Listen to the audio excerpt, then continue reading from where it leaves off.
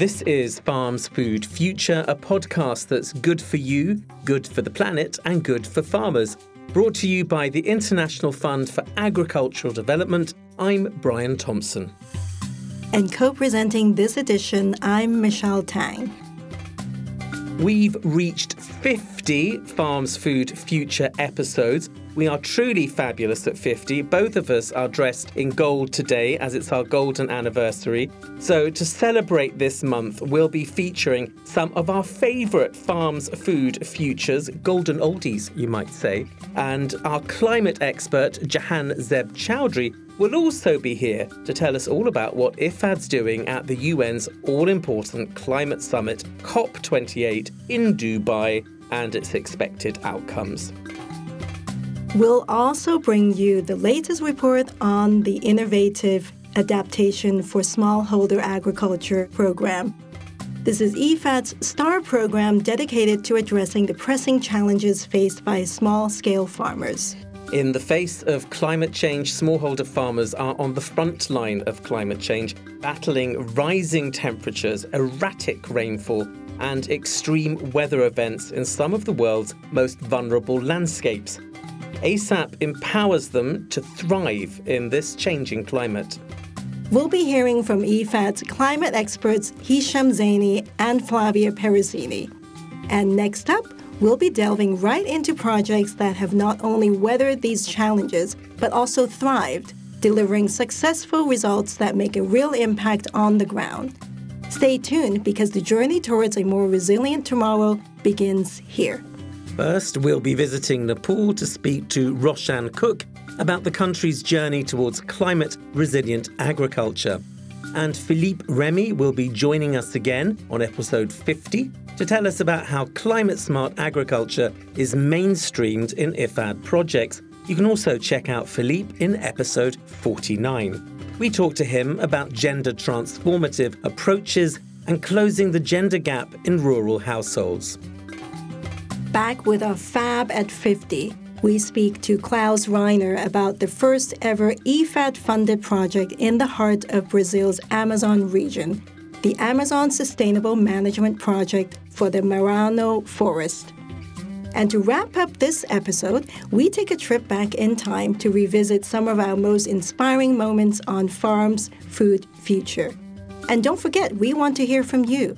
What do you think about our stories and who you want us to be talking to? So please get in touch with us at podcasts@ifad.org. You can also subscribe to this podcast via your favourite podcast platform, and please don't forget to rate us. Coming up, Jahan Zeb Chowdhury tells us what's in store for COP28 in Dubai. You're listening to Farms Food Future with me, Brian Thompson, and Michelle Tang. From the 30th of November to the 12th of December, the 28th session of the Conference of the Parties, COP28, will take place in Dubai. Global leaders are uniting to confront pressing climate challenges.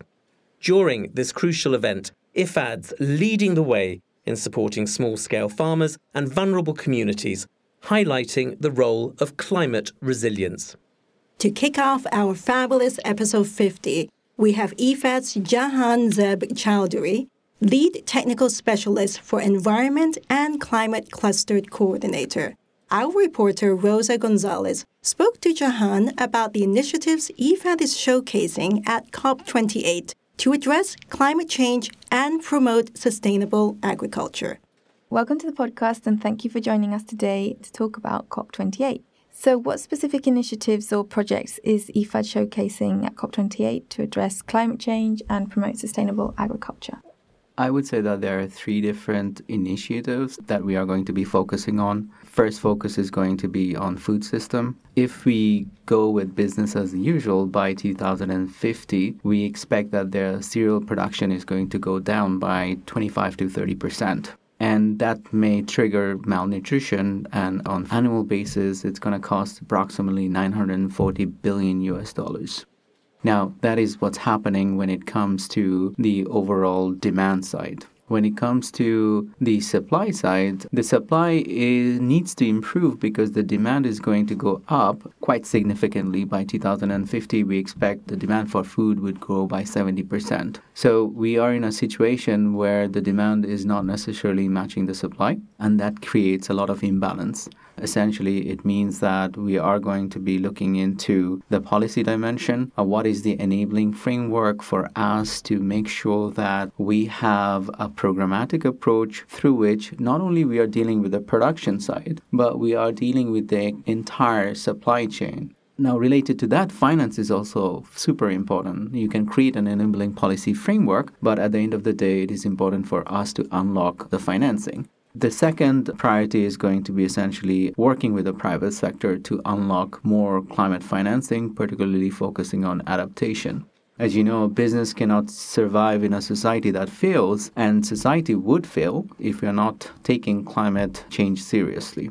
Our focus is going to be showcasing some of our projects where we are trying to bring the private sector. One of the projects that we are going to be implementing in the near future focuses on Africa Adaptation Financing Framework. And there, what we are essentially trying to do is work with the private sector, whereby our contribution in terms of loans, which will also be backed up by Green Climate Fund financing, would essentially leverage another 1:1 amount from the private sector bank that we are going to be working on. So with $90 million investment, we are expecting $180 million total investment because of the co-financing that would come from the private sector.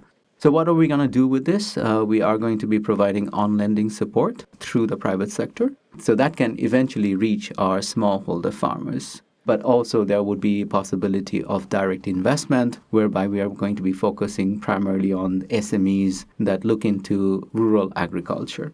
But it also has got an interesting policy and innovation dimension. So it's not about the financing. For the financing to work, we need to innovate in terms of awareness, building the capacity, in terms of the technical assistance. And it is the marriage between the innovation dimension and the finance dimension, working with the private sector, that makes it very exciting. Third, I would say we are going to be also focusing heavily on our replenishment objectives. So we have 3 replenishment objectives under IFAD 13. We are focusing on fragility, we are focusing on climate, but we're not only focusing on the climate, we are integrating climate with biodiversity. And finally, we are focusing on the private sector. So that integrated approach across these 3 thematic areas is something that we also want to highlight more on. Mm-hmm. And can you tell us about IFAD's primary goals and expectations, particularly regarding the outcomes and impacts it hopes to achieve? I would say we have essentially 3 goals. The first goal is we want to demonstrate our value addition, that we work with the smallholder farmers. And smallholder farmers, they are producing 1/3 of the overall food that is being supplied. What we get on our table, 1/3 of that is being produced by the smallholder farmers. Yet they're only receiving 1.7% of the total climate finance that is flowing. Mm-hmm. So our objective is to demonstrate that IFAD does have the comparative advantages to work with the smallholder farmers with a people-centered approach, and why IFAD should be the chosen partner to reach that last mile.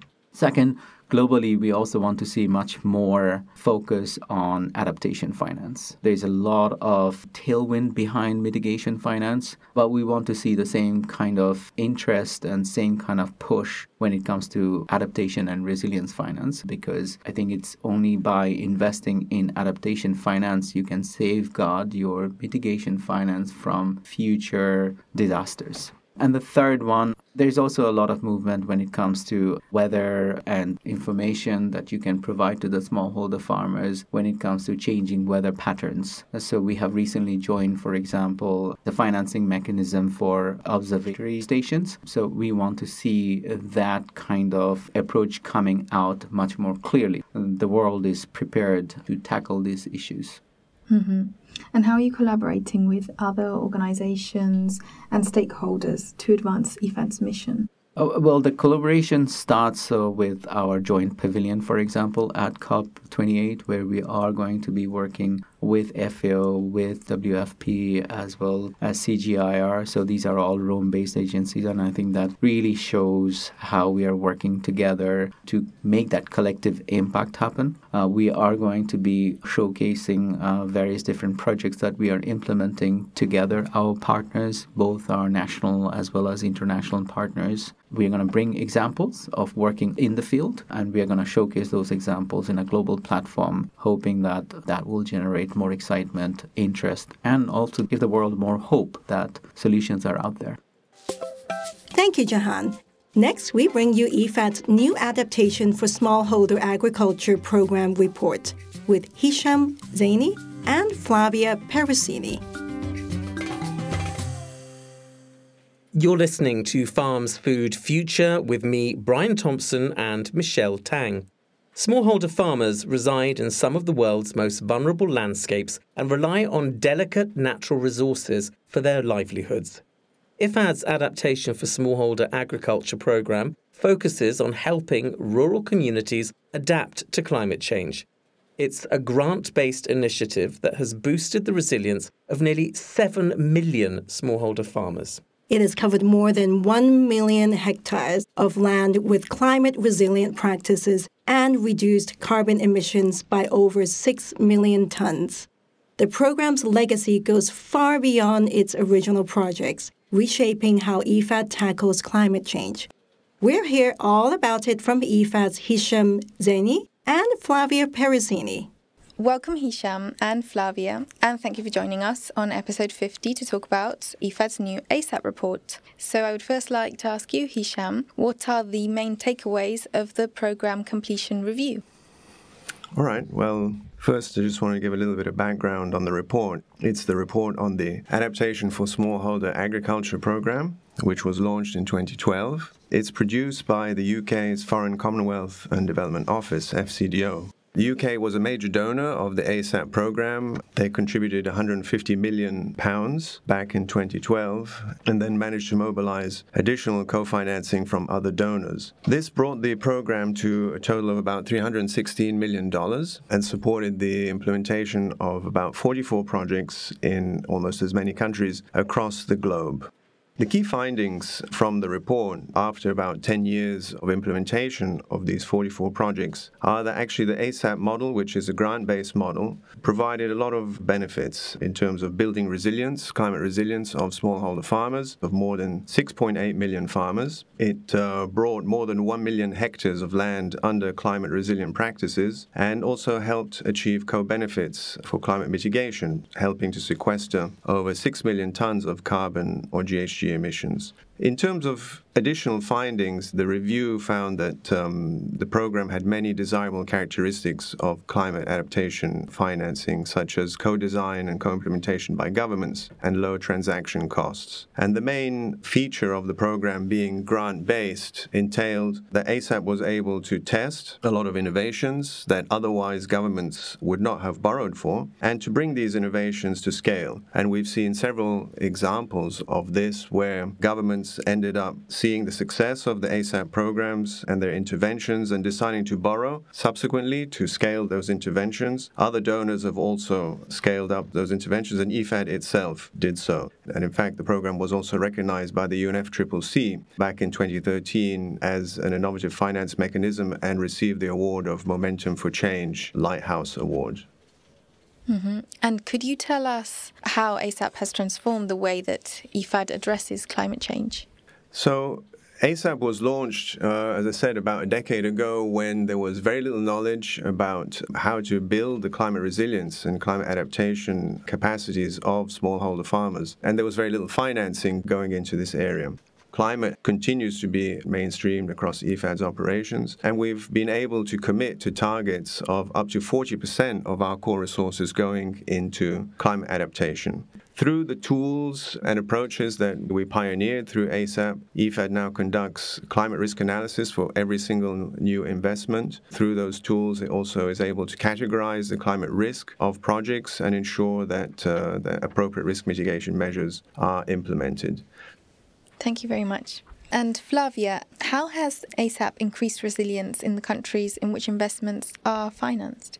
Thank you very much. So, like Hisham was explaining, the ASAP program overall has had an impact on about 38 million farmers. And these are the farmers that, according to the assessments that are carried out after completion of projects, have increased greater resilience to climate change thanks to the program. IFAD has had a transformational impact at a macro and micro level. We can say that at the macro level, the change we have seen is through the national level policy changes. So IFAD works a lot with governments, through governments, and we have seen that one of the keys to success of a project is to increase and ensure government ownership of the project, and influencing policies at national level is a key aspect of this because it allows for systematic integration of the concept of climate adaptation and mitigation within national strategies, in particular in the agriculture sector. So, for example, in Sudan, our project improved livelihoods and drought resilience through policy institution building. And IFAD was a key partner in promoting this change. And thanks to the work that took place on the ground, the success of the project had a huge impact in participatory approaches to natural resource governance and allowed for empowerment of communities, promoting sustainable natural resources management practices,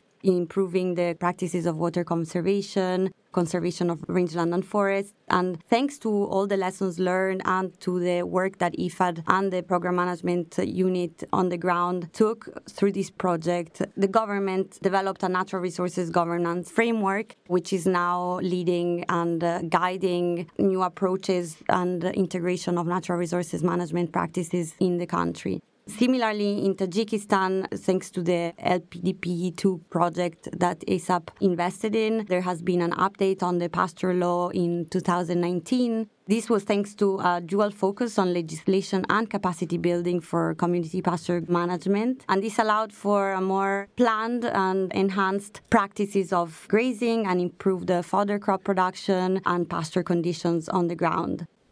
And could you share with us some of the successful practices and technologies that ASAP has promoted? Of course. So I would say that in this case, we can look a bit more at the micro impacts that ASAP has had on the ground. And this is seen basically on the field where we see what farmers are doing, how they are approaching the challenges of climate change and how they're managing risks within their farms. So, for example, in Bolivia, we have a project called Accesos, which would be the economic inclusion program for families and rural communities. So, in Bolivia, we pioneered this approach called Mapas Parlantes. In English, that would be translated into talking maps. And these are instruments that help carrying out participatory diagnosis, planning processes, and description of content and complex processes on the ground, which are being visualized in forms of symbols and images. And the method allows for the participation and inclusion of also illiterate people, allowing them to pursue a community-based approach to strengthening capacity and managing climate risk. This also allows for farmers to have visualized and have a thorough and integral understanding of how climate change is in fact impacting their own farms and not just as a generic concept. It created a positive example which was scaled up nationally through 16 municipal councils, and it's now an approach and tool that is being used by several communities to manage risk and understand the impacts of climate change in their farms. Similarly, in Kenya, we invest in a project called the Kenya Cereal Enhancement Program, the KCEP CRAL. Another example of technology we use here are promoting on the ground is, for example, the cone garden. These are highly productive kitchen gardens, and the reason why they're so efficient is because they allow for a very high concentration of nutrients and losses are minimal. So even the use of water is very efficient and it doesn't require too much looking after, in the sense that given the very limited access to water that communities have, especially in the arid and semi-arid lands of Kenya, this is a very successful tool that allows for crop diversification and the production of an array of vegetables like spinach, cowpeas, and carrots. And once they're fenced, they are very easy to manage and require, as I mentioned, minimal gardening time after planting. And this has shown a very successful rate of adoption in the ground. Maybe the key barrier of access would be the cost of this cone garden, which in US dollars would be about $6. But of course, not for everyone is a very accessible technology. But we're trying to promote that because it's really showing positive results in the long run. Thanks. Thanks to Hisham and Flavia for joining us in the studio. Coming up, we'll be talking to IFAD's Roshan Cook about the Asha project in Nepal. This is Farms Food Future. I'm Brian Thompson and I'm joined by Michelle Tang. The Adaptation for Smallholders in Hilly Areas project, or ASHA project, has been a game changer for smallholders in Nepal. Developed by the Ministry of Forestry and Environment, it supports nearly 100,000 households, making it one of Nepal's most successful initiatives. With climate change causing shifts in agroecological zones and erratic rainfall patterns in Nepal, Roshan Cook and his team have introduced a range of innovative techniques. They've engaged local communities, established permaculture model farms, promoted agroforestry, and introduced bio-inputs to enhance soil fertility. Our reporter Rosa Gonzalez asked Roshan about these techniques and how they're dealing with climate change impacts in Nepal's hilly regions. We're seeing a number of different direct climate-related impacts, namely the increase in temperature, and with that we're seeing the shifting of agroecological zones altitudinally, meaning it's moving upwards. The other main challenge is around the erratic rainfall patterns. The usual patterns have been completely disrupted, and as a result, we're seeing increased water scarcity and drought. And conversely, during the rainy seasons, we're seeing more intense rainfalls, and as a result, we're seeing flooding and large-scale water runoff. Another major impact is what is known as the GLOFs, the glacial lake outburst floods. We're seeing a more rapid melting of glaciers, and as a result, in the high hill areas, we're seeing formation of lakes, and at times then you have the breaching of those walls and then major floods affecting downstream communities. With that, we're seeing increased landslides, increased forest fires, pest and disease incidences, and loss of biodiversity because of the shifting agroecological zones altitudinally. The way we approached it was, first and foremost, to have a participatory process with local communities in developing what was known as the Local Adaptation Plans of Action, the LAPAs. This was a very rigorous consultative process, identifying what are the local level climate impacts, and then based on that, defining what are the approaches and technologies for addressing these challenges. We came up with two main streams. One was to capacitate the farmers to understand what the current climate change impacts are and what are the anticipated future scenarios, and then how the smallholder farmers should begin to prepare for addressing these anticipated challenges. And the other part was what we would call the hard approach, which is more, infrastructure and land management based approaches. Now, if I go into the actual interventions that then were implemented out of these LAPAs, we wanted to look at this from an agroecological systems approach. And so what we did was we established permaculture model farms, permaculture meaning the combination of the word permanent and agriculture scrunched up together as permaculture. This was an innovation that Bill Mollison from New Zealand contributed to. So we set up these permaculture model farms as a way to look at how do you manage a farm using an agroecological systems approach rather than doing kind of individual intervention. Over 1,200 farmers were trained, 84% of them were women, and many of them adopted various aspects of this approach and technique. And how are you incorporating this agroecological systems approach? How does it build on the climate-smart agriculture work you've done already in Nepal?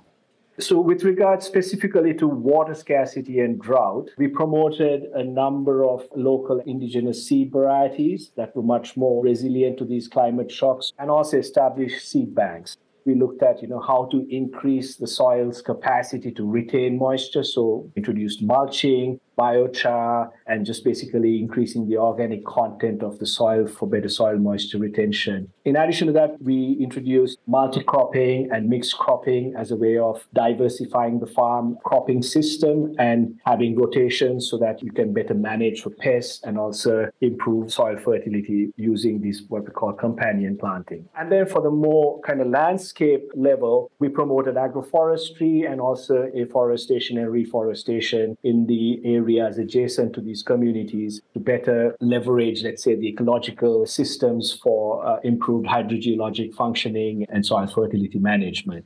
For integrated pest management, this is a major challenge for any farming community, but particularly so in Nepal. What we introduced was what is known as Jolmol, and this is an organic mix of local herbs and different allopathic vegetative material that helps mitigate the damage from pests and diseases. We provided 3 containers. The first container is biofertilizer, so that's really for soil fertility improvement. The second is for biofungicides, and the third is for biopesticides. This has been taken up quite broadly by the farmers and is proving to be extremely effective.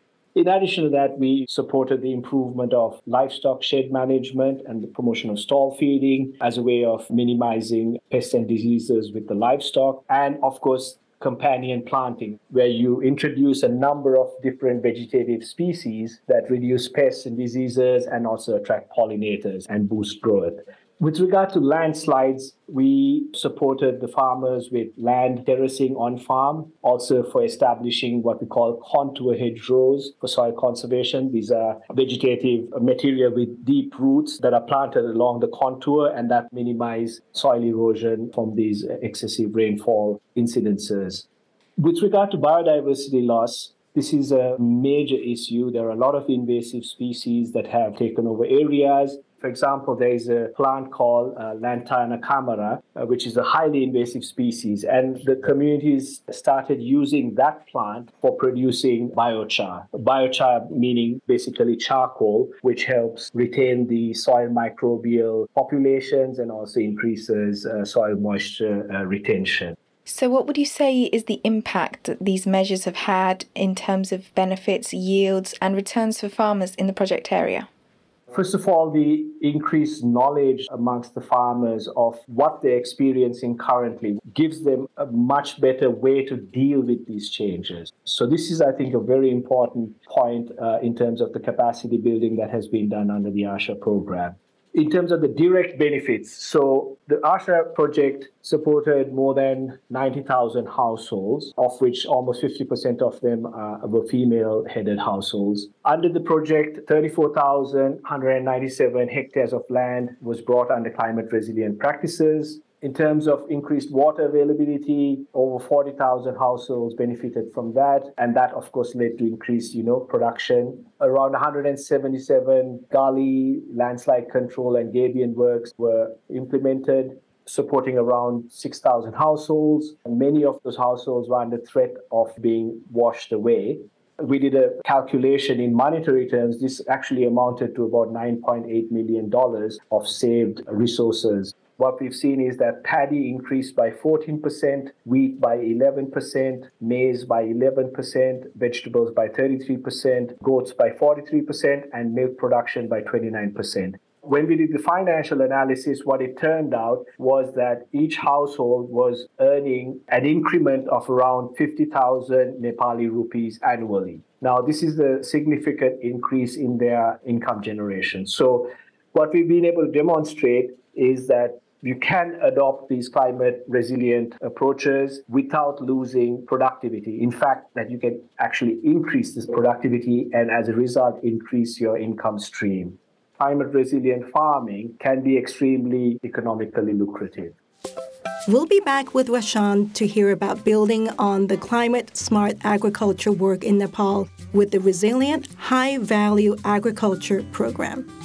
And now we talk to Philippe Remy about how climate-resilient solutions are being mainstreamed.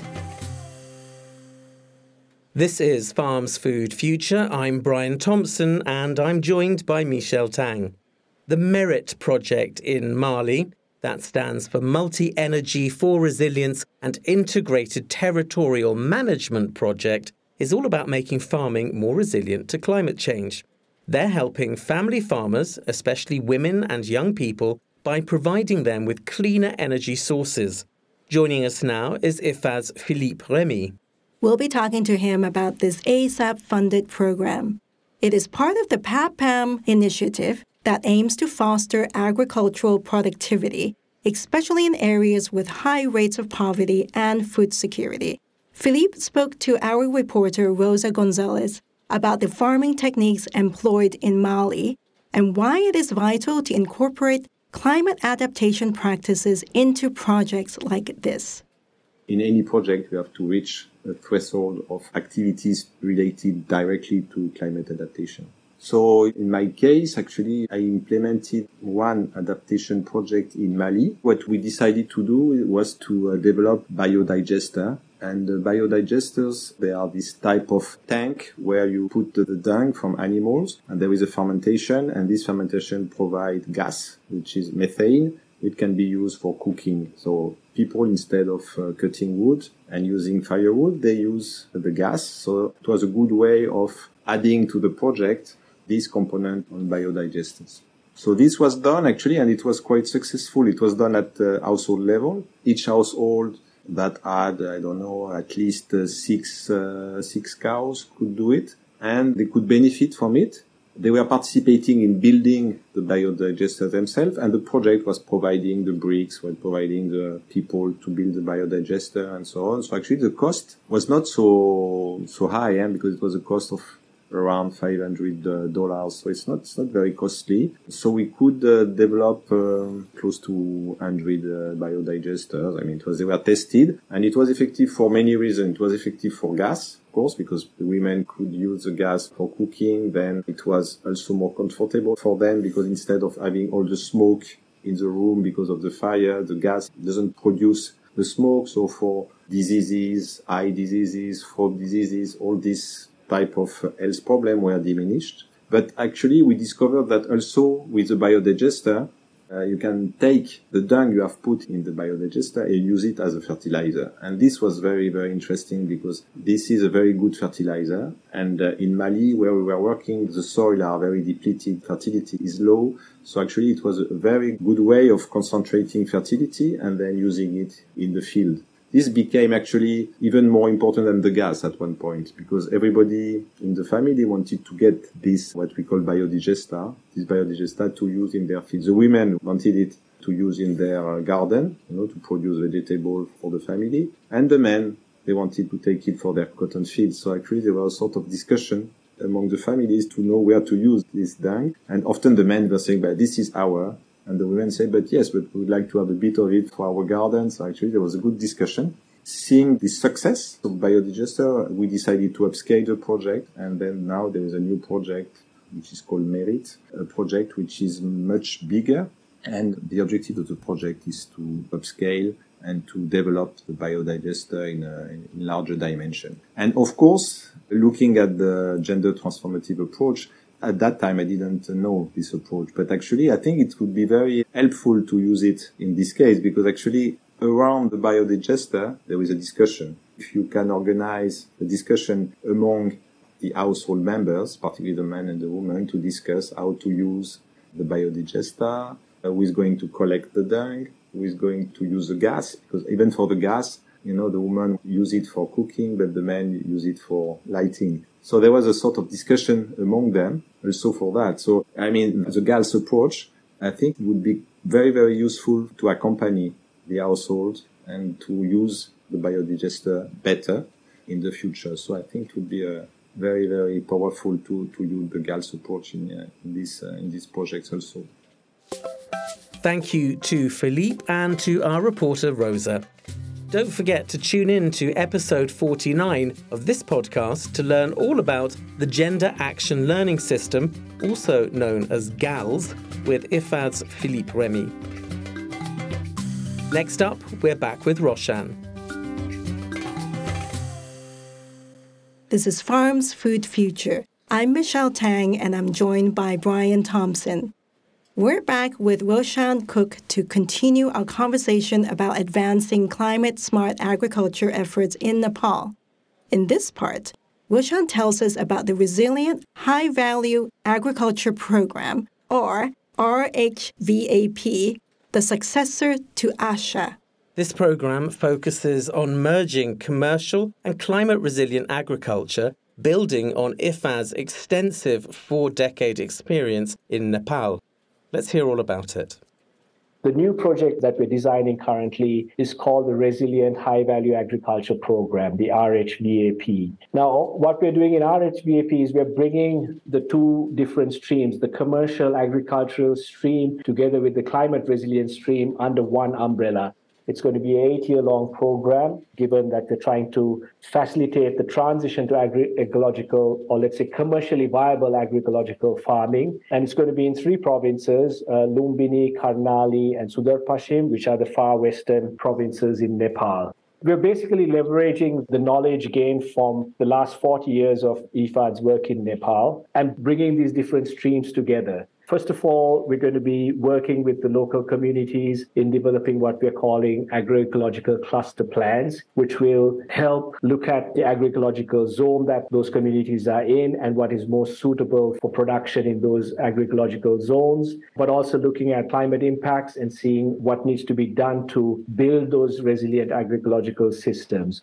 What we have realized is that there is a major shortfall of bio-inputs to support an agroecological system. So as a result, what we're doing is we are creating an ecosystem of micro, small, and medium enterprises for the production of these bio-inputs. That will include things like vermicompost, biopesticides, biofungicides, biochar, nurseries for production of companion plants, and so on. Similarly, what we have realized is that the post-harvest processing is a major challenge here in Nepal. Most of the processing centers are quite a considerable distance from the actual production zones. And what we're seeing is that there's large-scale food loss and waste because of that.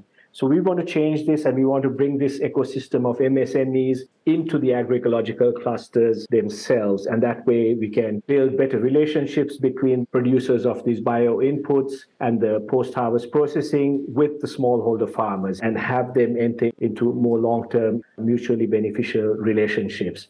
And this way we avoid the major problem of food loss and waste. There's a number of infrastructure supports that we will be providing the smallholder farmers, mainly on irrigation, because water is one of the major limiting factors. And also we are going to be building a large regional wholesale market in Lumbini. And this wholesale market is just 20 minutes away from an international airport, the Gautam Buddha International Airport. And that helps open up the possibility of exporting many of the high-value commodities that we are looking at, which have a very high value in the export markets.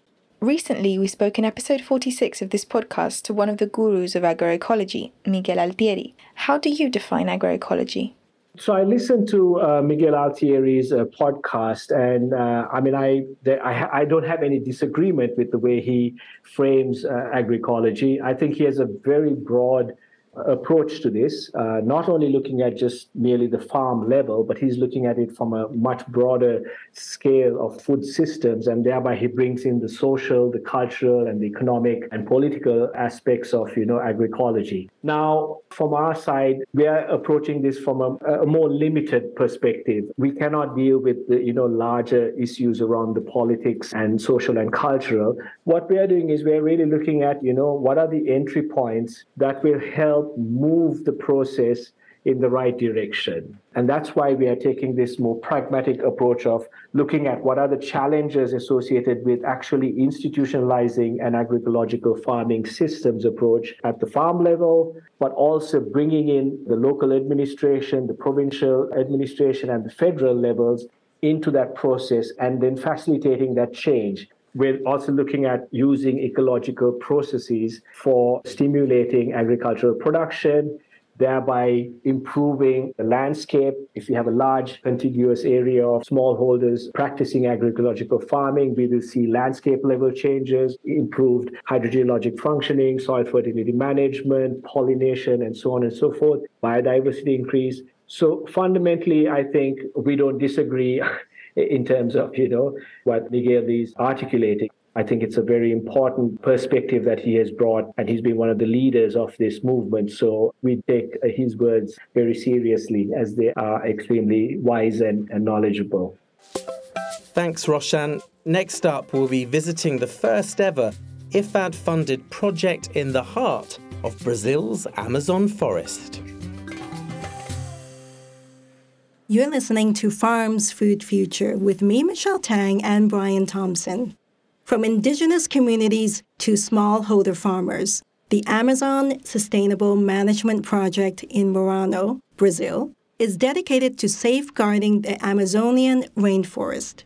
It works towards sustainable resource management and community prosperity, thereby addressing the deep-rooted environmental degradation threatening the region. Joining us on episode 50, did we mention it's our 50th anniversary episode at any point? I think we did. Anyway, joining us on episode 50 to tell us about this project is IFAD's Klaus Reiner. Our reporter Rosa Gonzalez asked Klaus to tell us about the key strategies that they're implementing to benefit the rural populations.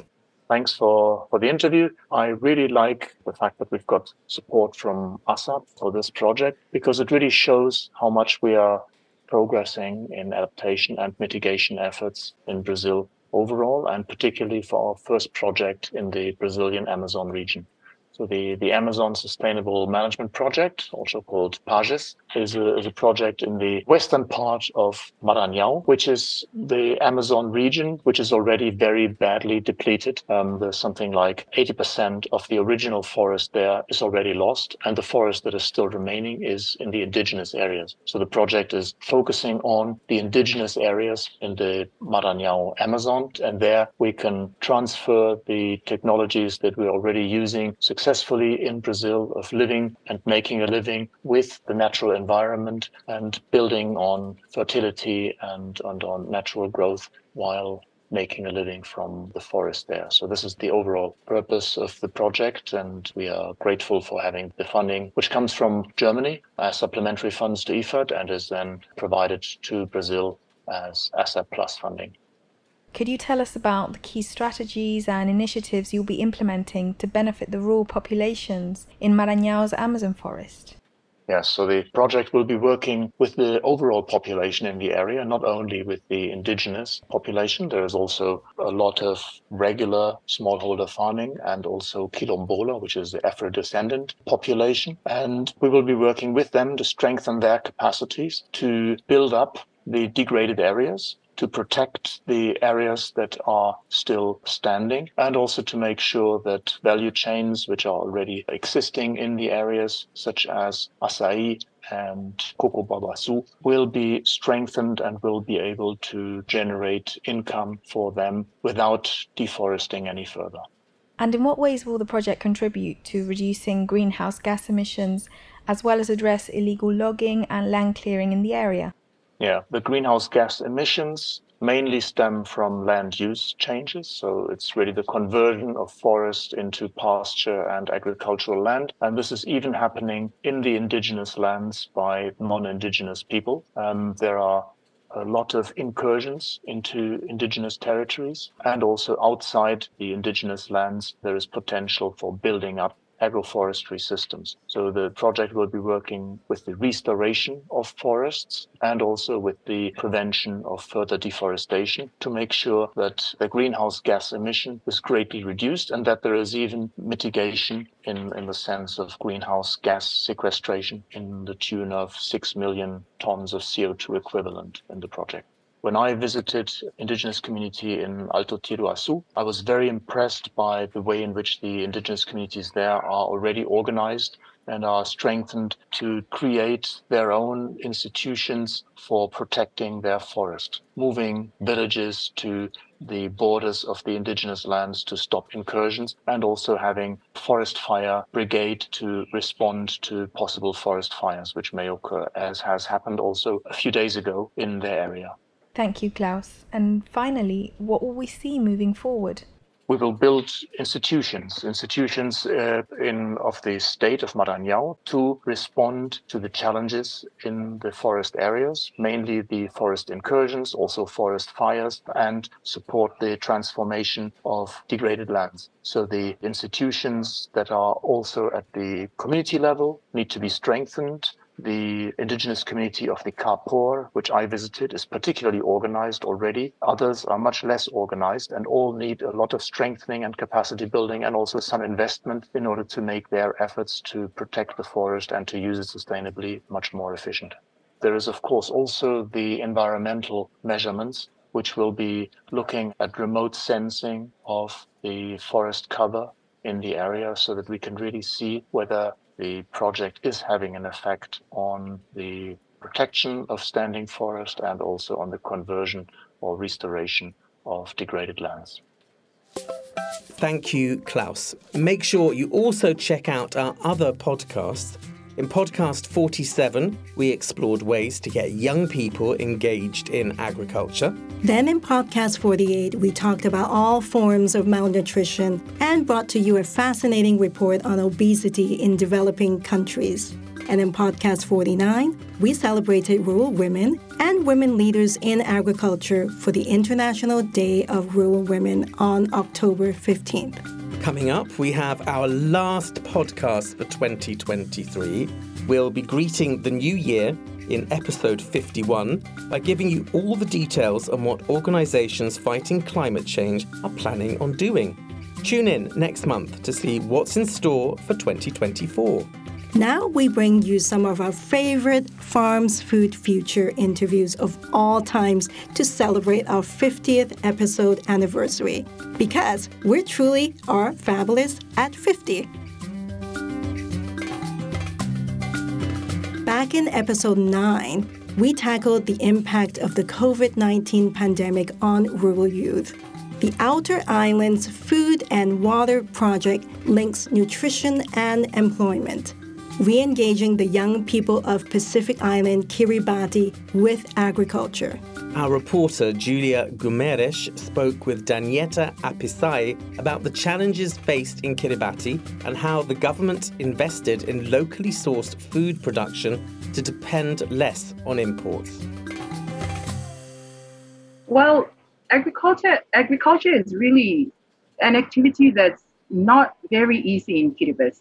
The soil is just not good for agriculture. We have very poor soil. We have limited freshwater supply. Those kind of things. But in the past, people had no choice. In order to survive, they have to live off the land. Now, when we started importing food, like from overseas, the people started to realize that, importing food means they don't need to work so hard in agriculture. Like, for example, one of the traditional staple foods was the giant swamp taro. To do that, you had to dig like a pit so many feet into the ground just to get to the freshwater lands. And then you needed, to ensure that when there's saltwater intrusion, what do you do to ensure that your taro survives, So it was really hard work doing agriculture. So I think that's the main thing that has made farming so unpopular in Kiribati. And so you mentioned the relationship between Kiribati and breadfruit and taro, which are indigenous foods products. This relationship has changed, right? So what do you think are the effects of this trend on local youth in regards to nutrition and also employment? Well, on the local youth, in relation to nutrition, definitely we can see that our local youth, their preference now is for imported food, right, over local food. So the trend on the nutrition is that we know that they're not getting the proper nutrition they need. Because if you compare rice compared to breadfruit or even taro, you don't get the nutrition from the rice that you would get from the taro or the breadfruit. So we know for sure that our local youth are not getting the nutrition that they require or that they need. When we look at it this way, that they're not getting the nutrition, then in terms of the employment, it means that they're not getting the opportunity that they would be able to get if they're well nourished and are able to perform well in whatever areas they need to perform in order to get employment. Next, we revisit episode 27 to hear from Kerry West about her fruit salad trees in Australia. Through grafting, Kerry West grows trees with up to 6 different fruits, including stone fruit, citrus, and multi-apple trees. our reporter Miguel Terán talked to her about how this innovation could benefit smallholder farmers. Well, we were on a farm out of Sydney. We moved to a farm, my husband and I, and he'd had a bit of a background in farming, and we wanted to get out of the city, and really it was a question of poverty. Necessity was the mother of invention here, and we couldn't afford to buy our own fruit trees. And my husband always learnt things out of a book. So a book was given to him about grafting, and he experimented on a tree in the farm that we'd just purchased, and it was a plum tree, and he grafted 30 different kinds of stone fruit, and out of the 30 he grafted, 29 was successful. And so that became our fruit salad tree. The name fruit salad tree just plopped into our head. That's what it was. Could you tell us about the type of customers you have? Are they individuals, small-scale farmers, or larger landowners? Well, they vary.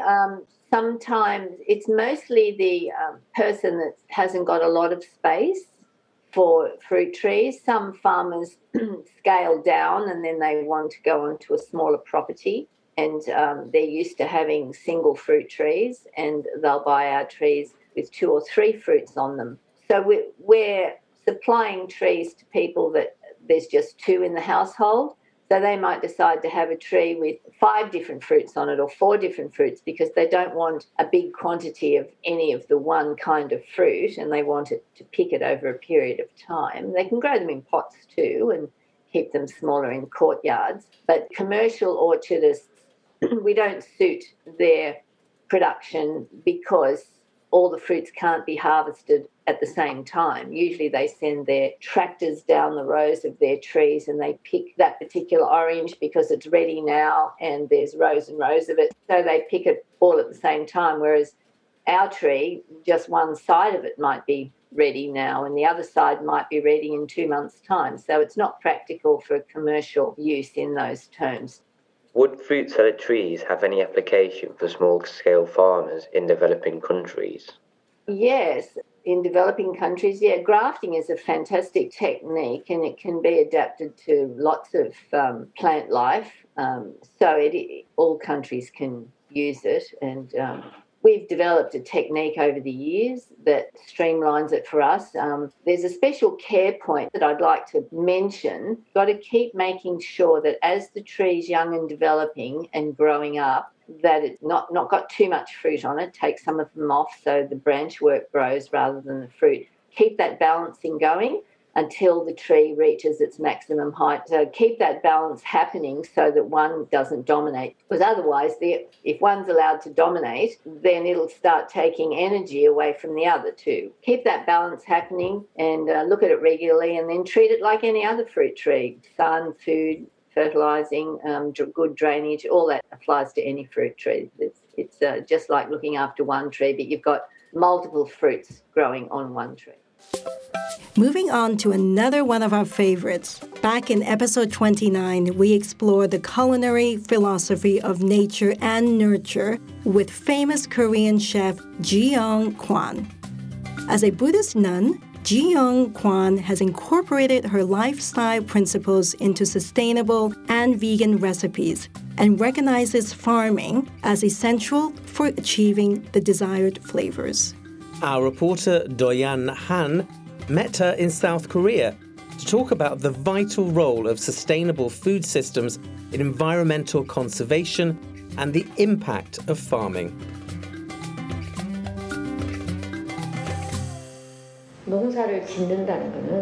Farming is getting to know the ingredients. With farming, we can realize how the climate and the universe change, how my life works, and how both my life and nature are deeply related. Farming means that you are with the things that form you. Therefore, cooking with ingredients from them is to share the growth process of nature as I have gone through. Farming and cooking always go together with nature. Usually, farmers' minds are always focused on the farming cycle. They share their energy with the crops and are always worried if the crops will be stepped on, seeds will ripen too early, be torn by the winds, or etc. Therefore, when you cultivate massively with machines, it is necessary to consider the loss of energy that we share with the crops. This is why I recommend growing foods such as peppers or eggplants at home rather than growing flowers. Only when you realize how farming is done, you will know the hard work of farmers, the importance of climate and nature, and how important my attitude towards food is. I wish people to grow and cook foods that give this enlightenment to other people. Have you noticed any changes in the environment as a result of the climate change, which affects the ingredients you grow or cook with? It should rain or snow when it has to, and sunlight when we need it. But the climate seems to be somewhat angry these days, and this is the result of what we have caused. We need to realize this. When I get sick, the whole world gets sick. And when the climate and nature get sick, I get sick. We are also beasts who rely entirely on nature. Recently, I headed down to my farm to harvest cabbages for kimchi, but none of them were able to eat. I've never seen a cabbage eaten so much by bugs. Not only me, but also nationwide, this problem has led to a significant increase in cabbage prices this year. Small changes in nature have a great influence on humans. Within these changes, what efforts should we put into practice for future generations and sustainable food systems? Do not eat unfairly processed food. You should eat something that has died naturally. To reduce carbon emissions, we should minimize raising livestock excessively and unethically for human convenience. Also, we should reject using chemical fertilizers, which may cause waterway pollution and degradation of soil health. If you start growing foods by yourself, you can share your energy with food entirely and see the world more clearly. Your clear spirit belongs to the universe and becomes one with nature. To do so, individuals around the world should change first. Every consumer and farmer should reverse their thoughts and consider not only each other's position, but also nature's words. People are too lazy to consider climate change in proper farming. Due to excessive dependence on machines, they have no idea how the natural environment circulates and at what temperature the seeds sprout. Farmers should know science, politics, and economy to farm properly. This means those who do not farm should also know how to farm. And now, looking back at episode 32, we bring you a culinary perspective on edible insects with Chef Joseph Yoon. Chef Joseph Yoon works on integrating insects into Western diets to promote healthy living and a sustainable future for food.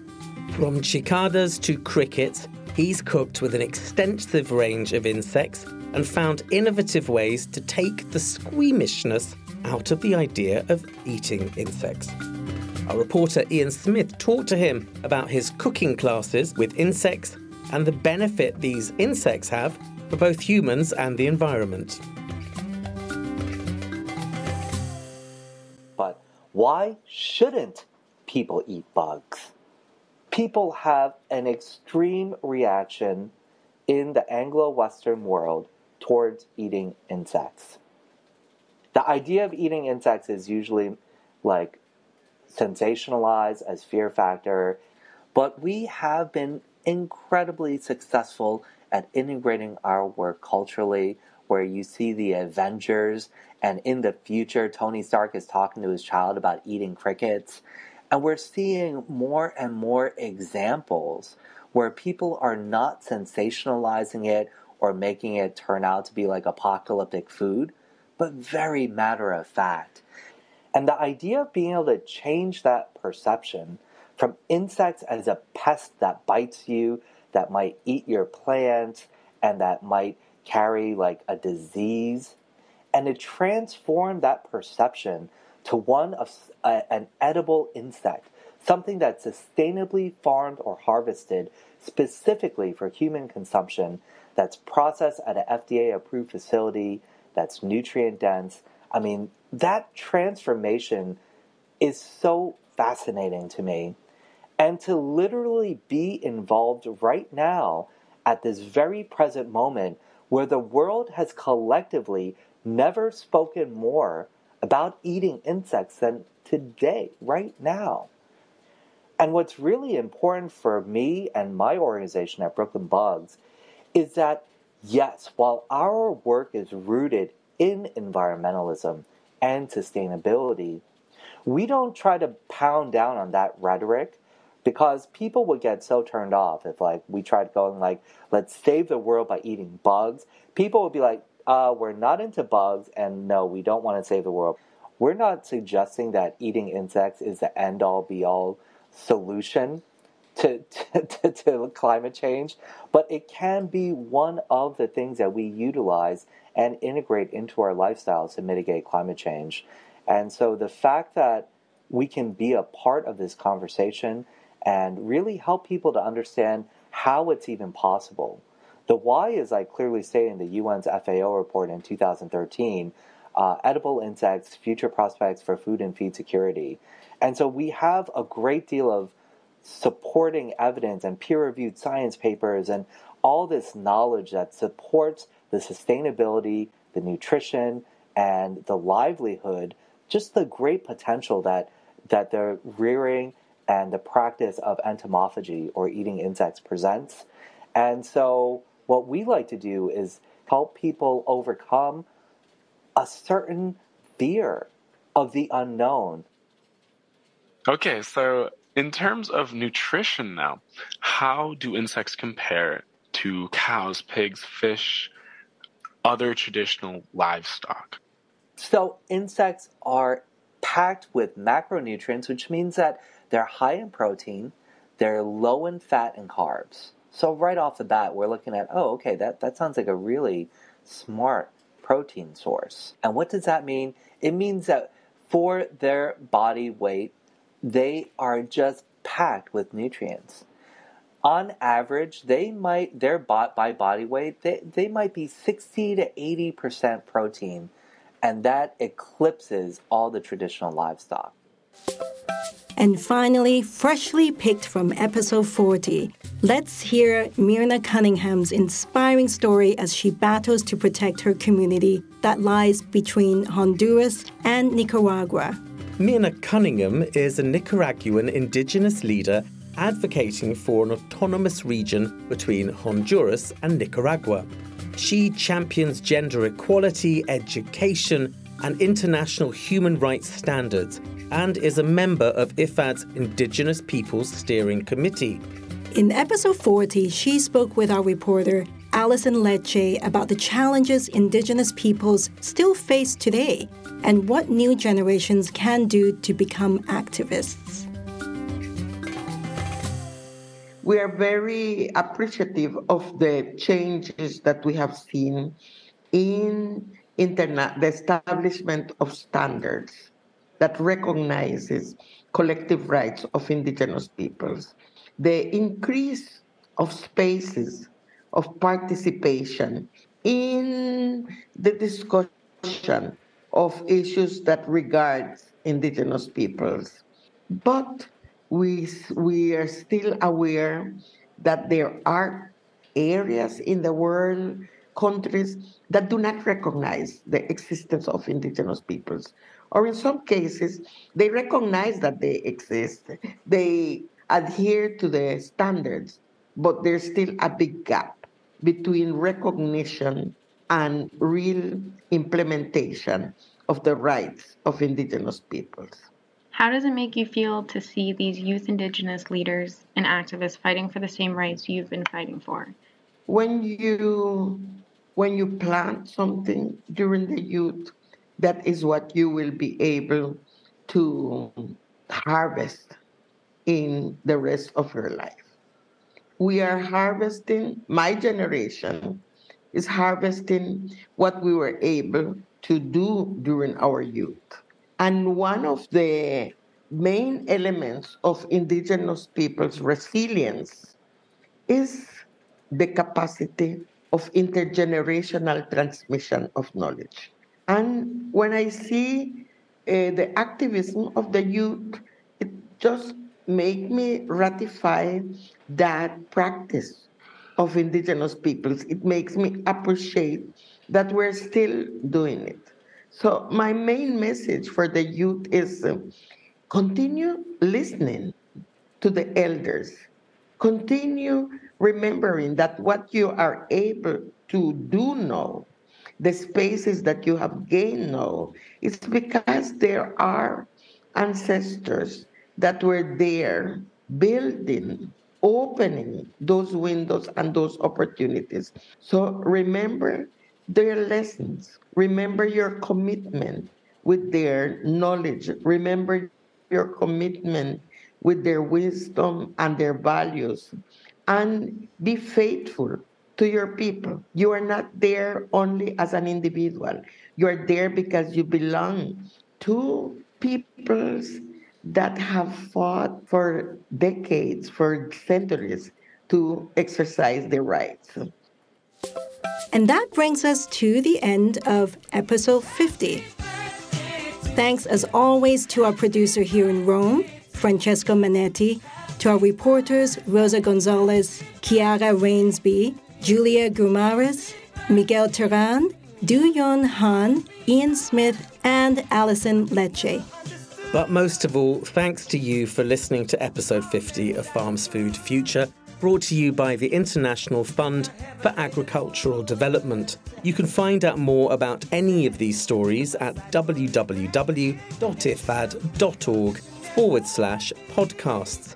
Join us next month as we bid farewell to this year and welcome a fresh start in the new year. We'll be hearing from dedicated organisations on the front lines of the battle against climate change about what's in store for 2024. Remember, we want to hear from you, what you think about our stories and who you want us to be talking to. So please get in touch at podcasts@ifad.org and send us your voice or text messages to this address, and we'll be happy to play you out in the next show. Also, don't forget to subscribe to this podcast via your favorite podcast platform. And please rate us. We'll be back at the end of December with more news fresh from the farm. And once again, we'll be trying to be good for you, good for the planet, and good for the farmers. Until then, from me, Brian Thompson. And from me, Michelle Tang, and the team here at IFAD, thanks for listening.